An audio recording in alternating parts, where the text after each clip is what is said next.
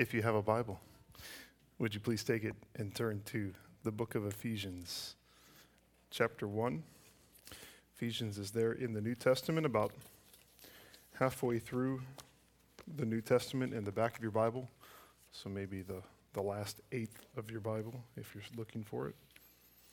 We are continuing our series in the letter of Ephesians, written by the Apostle Paul to the Ephesian church, or as he says, the saints who are faithful in Christ Jesus, who live in the city of Ephesus. And while it's an ancient letter, it comes to us in whatever time or place we are with authority and with practicality, as God's word always does to those who are indwelt by his Spirit. Up to this point, we've seen that after an introduction and greeting, Paul opens his letter in verses 3 through 14 of chapter 1 with a long and intricate sentence detailing all that God has done for us in Christ. We've seen the past two Sundays that it's a Trinitarian call to praise, revealing the interwoven work of God the Father and God the Son and God the Holy Spirit as they act in unity, but also in distinct ways to bring about our salvation. And this is all a part of the plan and the purpose of God, and it all leads to the glory of God alone. These key themes of the Trinity at work, themes of God's plan and purposes, themes of a call to praise our great God, they run through all of these verses, and they are present here in our passage today, which is verses 11 through 14, while we finish out our study of this call to praise. And while these verses continue these themes, they also add some new truths that lead us into worship of God for all that he has done for us. Up until this point, we've seen that we've been blessed by the Father, the Son, and the Spirit. We've been chosen to be holy and blameless. We've been predestined in love to adoption. We've been redeemed and forgiven through the blood of Jesus. And in these four verses, we find a third call to worship. This then is our big idea for today. Praise the Father, Son, and Spirit for the equal inheritance they have planned and guaranteed for us. Praise the Father, Son, and Spirit for the equal inheritance they have planned and guaranteed for us. What's an inheritance? When you think about that word inheritance or inheriting, you might think about inheriting certain traits and characteristics from your parents or from your grandparents, things that are true about you because they were in them. Inheritance also finds its root in those words. They're hereditary. There's something that's passed down. But here the idea seems to be more of receiving possessions or money or property from someone else. Maybe you've received a portion of an inheritance from a relative who has died. Or perhaps you are saving up money to give as an inheritance to your children or to your loved ones. When you think about inheritances, anything you know about them, some questions often come up, common questions. One would be, is there a plan in place? In other words, has a will been drafted? Have all of the necessary steps been taken and all the forms been signed for this inheritance to go out? Another question might be about who is going to receive this inheritance. Is it going to be equally divided, or will one person receive more than the other? Is the favorite child going to get 75% and the other children not as much? And then there's the question of how certain this inheritance is. Someone could be relying on the hope of getting a specific amount of money, but is that inheritance guaranteed? Is it sure? As Paul speaks of the inheritance that's coming to us from the Father through the Son by the Spirit, we find that he is referring not to money and not to property, but he's referring to the fullness of the blessing of salvation that is coming to us. He shows us that while we have received a portion of our heavenly inheritance, we are still waiting for the complete realization of all that the Father has promised and all that the Son has purchased. And as we think about that heavenly inheritance, some of those same questions about earthly inheritances apply to this heavenly inheritance. In other words, is there a plan in place? Is there a plan for us to receive this? Has it been thought out? Second, is there an equal portion of this inheritance for all of God's children, or are some people going to get more than others? And third, and finally, I'm staking my eternal soul on this inheritance. So I want to know if it's guaranteed. Am I really going to get everything that has been promised? And here in Ephesians 1, 11 through 14, all of those questions are answered. And we are led to praise the Father, the Son, and the Spirit for the equal inheritance that they have planned and guaranteed for us. With that in mind, let's look at Ephesians chapter 1, verses 3 through 14. I'll read the whole sentence, as it were, from verses 3 through 14, but we will focus on verses 11 through 14 this afternoon. Ephesians chapter 1, beginning in verse 3. Blessed be the God and Father of our Lord Jesus Christ, who has blessed us in Christ with every spiritual blessing in the heavenly places, even as he chose us in him before the foundation of the world, that we should be holy and blameless before him. In love he predestined us for adoption as sons through Jesus Christ, according to the purpose of his will, to the praise of his glorious grace, with which he has blessed us in the beloved. In him we have redemption through his blood, the forgiveness of our trespasses, according to the riches of his grace, which he lavished upon us in all wisdom and insight, making known to us the mystery of his will, according to his purpose, which he set forth in Christ as a plan for the fullness of time, to unite all things in him, things in heaven and things on earth. Verse 11, in him we have obtained an inheritance, having been predestined according to the purpose of him who works all things according to the counsel of his will, so that we who were the first to hope in Christ might be to the praise of his glory. In him you also, when you heard the word of truth, the gospel of your salvation, and believed in him, were sealed with the promised Holy Spirit, who is the guarantee of our inheritance, until we acquire possession of it, to the praise of his glory. Praise the Father, Son, and Spirit for the equal inheritance they have planned and guaranteed for us. Now, before we think about this planned, equal, guaranteed, God-glorifying inheritance that is ours, we need to also recognize that we not only receive an inheritance from God, but that we, in fact, are God's inheritance. And in fact, the way that Paul uses the word inheritance in these verses allows for that emphasis. So we might think of this as a preliminary point to our main thoughts from Ephesians chapter 1, verses 11 through 14. And it's this truth: we are God's inheritance. We are God's inheritance. We encounter this language of inheritance applied to God's specific people all the way back in Exodus and Deuteronomy. After the incident with the golden calf in Exodus 32 through 34, Moses begs that God would take he and the people of Israel as his inheritance. And then in Deuteronomy 32:9, it tells us that the Lord's portion is his people, and that Jacob is said to be his heritage or his inheritance. Psalm 74:2 connects the redemption that we talked about last week with this image of inheritance. This is what the psalmist says to God: remember the nation you purchased long ago, the people of your inheritance whom you redeemed. See that connection? God has bought us through redemption, and we are his inheritance. Verse 13 talks about us being sealed with the Holy Spirit. And it's the image of a letter being sealed to authenticate that it's truly coming from the person that it says it's coming from. So maybe you've seen these wax seals with a specific imprint on them. A seal also communicates ownership. Think about a library book that might be embossed on the front page or stamped on the binding that says, this belongs to the Louisville Free Public Library. And in a similar way, God's Spirit in us is the seal that shows we are his. He has stamped us. He's adopted us. He's given us a new name. He has purchased us with the blood of his Son. And he has put the seal of the Holy Spirit on us to announce that we are his own. In a world where we can often feel rejected, God says we are his. That we are his inheritance.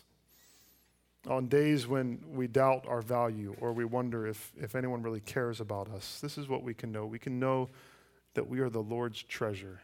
We are his portion. We are his inheritance. And yet we've also even been given an inheritance and a treasure through salvation. So which one is Paul talking about here? Is it that we are God's inheritance or that God has given us an inheritance? Well, could it be both? I think it could be both, and I don't think that that's the easy way out to just say it's both, because think about this. To be God's inheritance is our inheritance. To be God's inheritance is the inheritance that we have. All that we are hoping and longing for as God's children is ours. Why? Because God has made us his. Maybe you've heard that song, How He Loves by John Mark McMillan. He says, we are his portion and he is our prize. I think that's what Paul's saying here. We are God's portion, but he is also the prize that we are longing for. So with the depth of God's love for all we who are his children in our minds and our hearts, let's think about the inheritance that is ours because of what God has done and the specific role of the Holy Spirit in redemption. First, this is a planned inheritance. It's a planned inheritance. Have you had this experience? You're reading a book and you get to the end of a page and you realize you have no idea what you just read? I think that's the only way that you could read the sentence of verses 3 through 14 and deny the absolute sovereignty of God in our salvation. In fact, you could probably read these verses in sort of a zoned out state and still come to the end and probably say, I think he said something about God's will or purposes. Because those ideas are all over this passage. As Derek Thomas said, it's as if Paul swallowed the thesaurus entry on the word predestination, and now all of those words are just coming out in this sentence. But we see it in the previous verse. Just look and trace it a little bit. It says in verse 4, even as he chose us in him before the foundation of the world. Verse 5, he predestined us. Verse 5 also, it's according to the purpose of his will.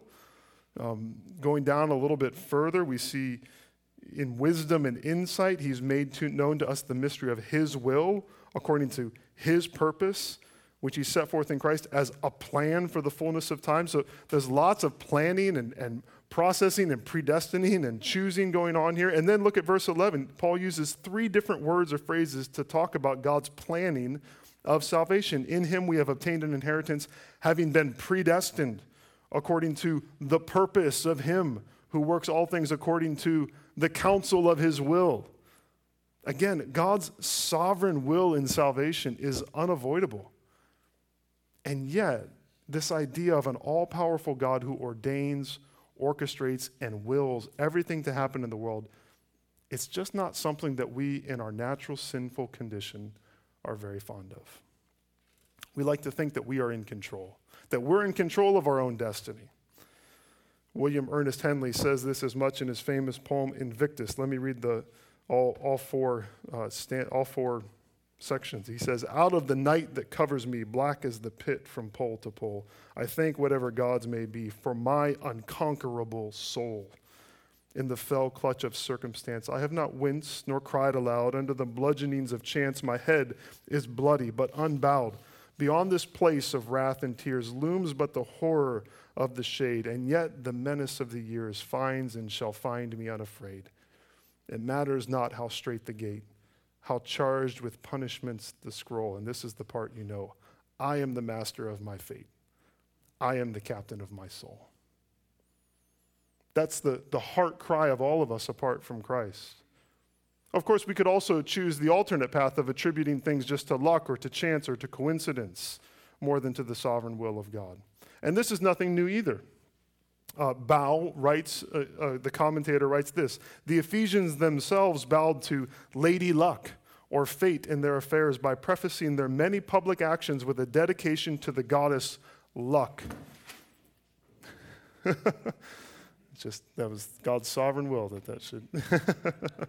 So, to this goddess Luck. But this is what he says, in Paul's gospel, there is no competing arbitrary capital L luck, but rather there's an omnipotent God who has graciously revealed the mystery of his will in Christ. Our salvation is not a matter of our will, and it's not a matter of chance. It's the plan and the purpose of God. If you receive an inheritance here in this life from a relative or for a friend, there's a sense in which you've done nothing to earn that. The person's choice of you is rooted in their love for you, apart from any effort by you. They made a plan for you to receive this. They thought of you, and they willed this inheritance to you. They were not forced to do so. That's why all the wills have a little stipulation that says this person is of clear mind. They're doing it not under duress or coercion. No, they made a plan on purpose to give you this. And this is the inheritance that we have from God. In love, he has predestined us to adoption. He has purchased us. He has redeemed us at the cost of the blood of Jesus, and he has set his seal of ownership on us by sending his Spirit. We are his by his work alone, and all that we have now obtained through the gospel, all that we have now obtained through the gospel, and all that we will obtain in the new kingdom is according to God's gracious and perfect plan. Not our will, but his will alone. So this is a planned inheritance. Notice next, it's an equal inheritance. It's an equal inheritance. This gets at that question of whether or not certain people are going to inherit more than others. And the importance of this question goes all the way back to this divide between Jews and Gentiles that sort of looms in the background of this letter. The Gentiles could have been wondering if they were lesser children of God through Christ because they were not Jewish. But Paul shows that the way God's plan unfolds doesn't reveal a division between Jew and Gentile, but rather a new unity in Christ and an equal inheritance for everyone who believes. So last week, you remember, we were paying attention to pronouns, the he's and the hims. And this week, we have to think about some other pronouns, namely the we's and the you's. In verses 11, what are the we's and the you's in verses 11 through 14 referring to? There's some back in verses 3 through 10, and there's just, Paul is talking about the blessings that all believers have, but something different is happening in verses 11 through 14. And the first indication is in that phrase in verse 12 that says, we who were the first to hope in Christ. We who were the first to hope in Christ. Who's Paul talking about? Paul seems to be speaking of a specific group, and that group was those who were the first to see Jesus as the Messiah and to trust in him. And as we look at the gospel accounts and as we look at the book of Acts, it seems safe to assume that Paul is talking about the Jewish people. And this makes perfect sense, doesn't it? It was the Jewish people who were looking for a Messiah because he had been promised to them throughout the Old Testament. Jesus comes and he challenges their underlying assumptions about what the Messiah would be like, but by God's grace, many Jewish people came to trust in Jesus. And in the early days of the church, it really was only the Jewish people who were trusting in the message of the gospel. But of course, that wasn't God's plan. God's plan was for all people. All the way back to the promise of Abraham, his plan was for all nations. And so, yes, the Jewish people were the first to hope in Christ, as Paul was. But then in verse 13, Paul says to the Ephesian believers, the majority of whom were likely Gentiles, he says, in him, you also, when you heard the word of truth, the gospel of your salvation, believed in him, were sealed with the promised Holy Spirit. So we who were the first believed, but you also have received the Spirit. These Gentiles heard about Jesus, and they received the word of Jesus as a word of truth and as good news. Notice those phrases. The message of Jesus as the Savior of the world is a word of truth. In a world of lies and spin and conflicting stories, the message of the gospel is truth. And also in a world of depressing and difficult news, the word about Jesus is good news. And by God's grace, the Gentiles in Ephesus heard this word as truth. They heard it as good news, and they believed in Jesus, and therefore they received the Holy Spirit. Or in Paul's words, they were sealed with the Holy Spirit. And among many other things, the Spirit's sealing does something, and it reveals the equal blessing that comes from God.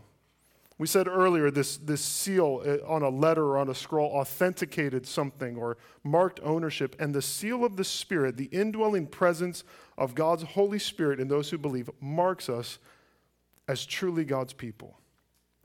Now, if we go back to the book of Acts, we start to see how important the Spirit's filling was in authenticating a person as a true child of God and a member of this covenant community. In Acts 11, after Cornelius, one of the first, if not the first Gentile converts in his household, after they believe in Jesus, Peter goes and he tells the Jewish believers in Jerusalem this happened, and they're skeptical. They don't understand, they don't believe that it's even possible that Gentiles can become Christians. So Peter explains what happens, And as he does, the most convincing proof of the legitimacy that these Gentiles were truly Christians was what? It was that they had received the Holy Spirit. Listen to what he says in Acts 11:15-18.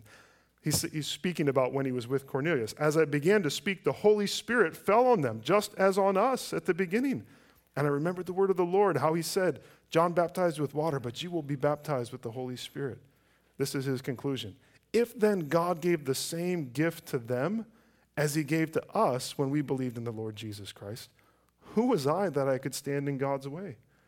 Then Luke comments and says, when they heard these things, that means the Jewish believers there in Jerusalem, when they heard these things, they fell silent.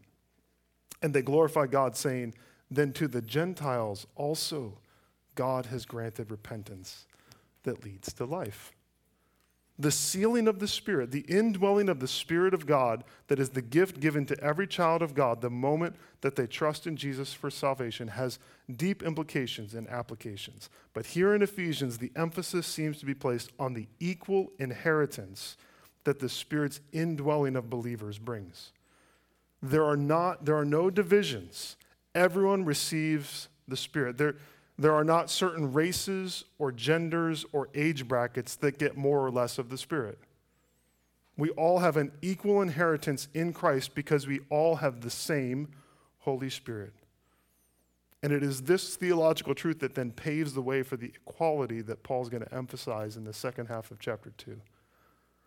But we'll get there, but we might pause even now and just consider if there are those in the body of Christ that we're tempted to look down on and maybe see as second-class members of the body of Christ. Maybe it's conscious, maybe it's subconscious. Do we allow racism or ethnocentrism of some kind to creep into the church? And we start to consider the people who look more like us to be more children of God than other people? Do we see people with more or less money as having more or less of the Spirit? Brothers in Christ, do we look down on our sisters in Christ and fail to recognize their equal share of the Spirit, their equal status as children of God? Do we see the young or the old as children of God with the same Spirit and the same status and the same value? Or are there divisions in our mind? The reality is that all who by God's grace see the word about Jesus as the word of truth and good news, and who believe in him are given the Spirit of God in equal measure. And this sealing of the Holy Spirit on all children of God means that there is a unique unity for those of us who are in Christ. What an inheritance. This inheritance has been planned. It's an equal inheritance. Third, it's a guaranteed inheritance. A guaranteed inheritance. Here we're answering that question of whether or not we can trust that we're going to receive this inheritance, which is a natural question because we're skeptical people, and maybe rightfully so. Life can be disappointing. Things don't often go the way we expect. The burger that's pictured on the menu doesn't look like the burger that's on your plate. The toy that you got for Christmas broke on December 26th. Your favorite shirt shrunk in the dryer. And in light of our skepticism, and some of it rightfully so, companies and advertisers do what? They offer you a guarantee, a satisfaction guarantee, a money-back guarantee, a lifetime guarantee, the Aldi twice as nice guarantee. That's my favorite one. So here's the question. How can I know that I will really receive the inheritance that's been promised to me in the gospel? What's my guarantee of the kingdom? And here we see this, that the sending of the Spirit not only attests to this equal inheritance that we have, but that the Spirit is the guarantee of our future inheritance. The word in verse 14 for guarantee is an interesting one. The closest English equivalent that we might have would be the idea of a down payment. Some of you have become very familiar with this term lately. A down payment. So you think about buying a house where the seller requires a down payment or earnest money to secure the purchase of that home. So a portion of the price of the house is given to show that the buyer is serious and to secure that home before all of the money is paid. That earnest money is not in addition to the price of the home, but it actually goes towards paying for the house. Now, typically, I don't know, I'm not real familiar with this. You can check with Andrea. She takes care of all this in our house. But typically, you can put down earnest money, but you can still get it back if you change your mind. And yet this here, the down payment in the ancient world seems to function more in a binding way, that money seals the deal and assures that this is going to happen. So now take that picture of all of this earnest money, down payment, and apply it to the inheritance of salvation and the idea that the Spirit is the down payment of our future inheritance. What's Paul saying? He's helping us to see that the Spirit guarantees the fullness of our future inheritance because he is a portion of that future inheritance. Now, what I'm not saying is that the Spirit is only partially God.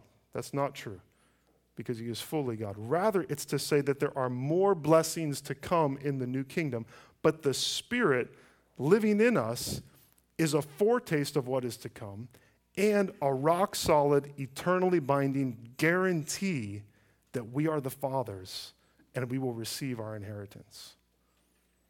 Think about this. You're promised an inheritance. Everyone who trusts in Christ is given the hope of an eternal home in heaven free from sin and death, where we will live in the eternal light of the presence of God. And what does God give us as a guarantee that will happen? What is the down payment that he provides as an assurance that he will come again? The down payment is himself. He gives himself to us. He has given his life to purchase our salvation, and now he gives his very self, his very Spirit, to assure us that he will come again and take us to himself so that where he is, there we will also be. Paul says of the Spirit that in Romans 8, verses 15 through 17, the connection is clear. For you did not receive the spirit of slavery to fall back into fear, but you have received the Spirit of adoption as sons, by whom we cry, Abba, Father. The Spirit himself bears witness with our spirit that we are children of God. And if children, then what? Heirs. We're getting the inheritance. We are heirs. Heirs of God and fellow heirs with Christ, provided we suffer with him in order that we may also be glorified with him. What a beautiful promise. The inheritance is guaranteed because the Spirit has been given. Let me just say in passing then that this makes clear at least one of the dangers of saying that we don't receive God's Spirit at the moment of salvation, but at some later point, as some Christian traditions teach. And the danger is that if the Spirit comes at some later point, then when I become a Christian, I have no guarantee of my salvation until that happens. I have no security. I have no earthly foretaste. I have no down payment of my eternal hope. So praise God that he doesn't withhold his Spirit, but he gives it the moment we believe, just as he did at Pentecost. He pours out his Spirit, and he is indiscriminate and unrestrained in how he does it. It's poured out on all who believe, and it's poured out in the same fullness on all of God's children. We have an inheritance that God has planned, an inheritance that is equally given to all who believe, an inheritance that God has guaranteed by sending his very Spirit to dwell within us. And the upshot of all of this is that this inheritance is a God-glorifying inheritance. It's a God-glorifying inheritance. I won't spend long on this because it's been all over this passage that all praise to God alone for what he has done.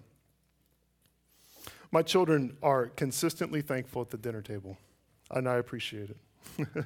They always say, thanks, Mom and Dad, for making this food. And sometimes I say, you're welcome, but I didn't do anything. It was all your mom. She did everything.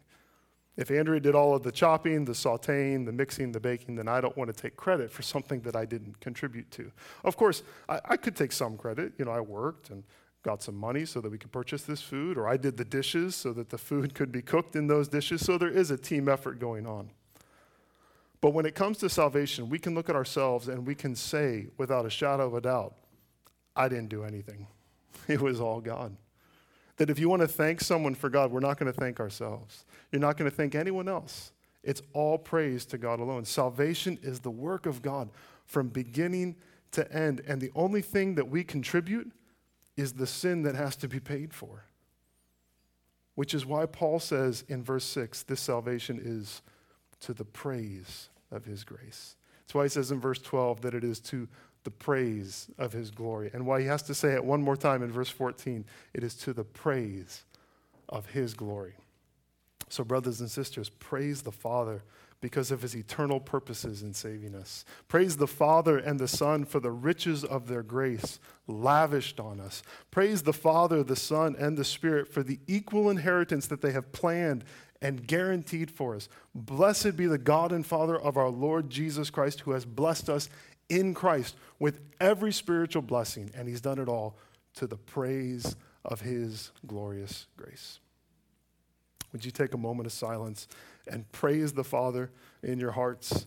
And then I'll close this in prayer and we'll close in a song.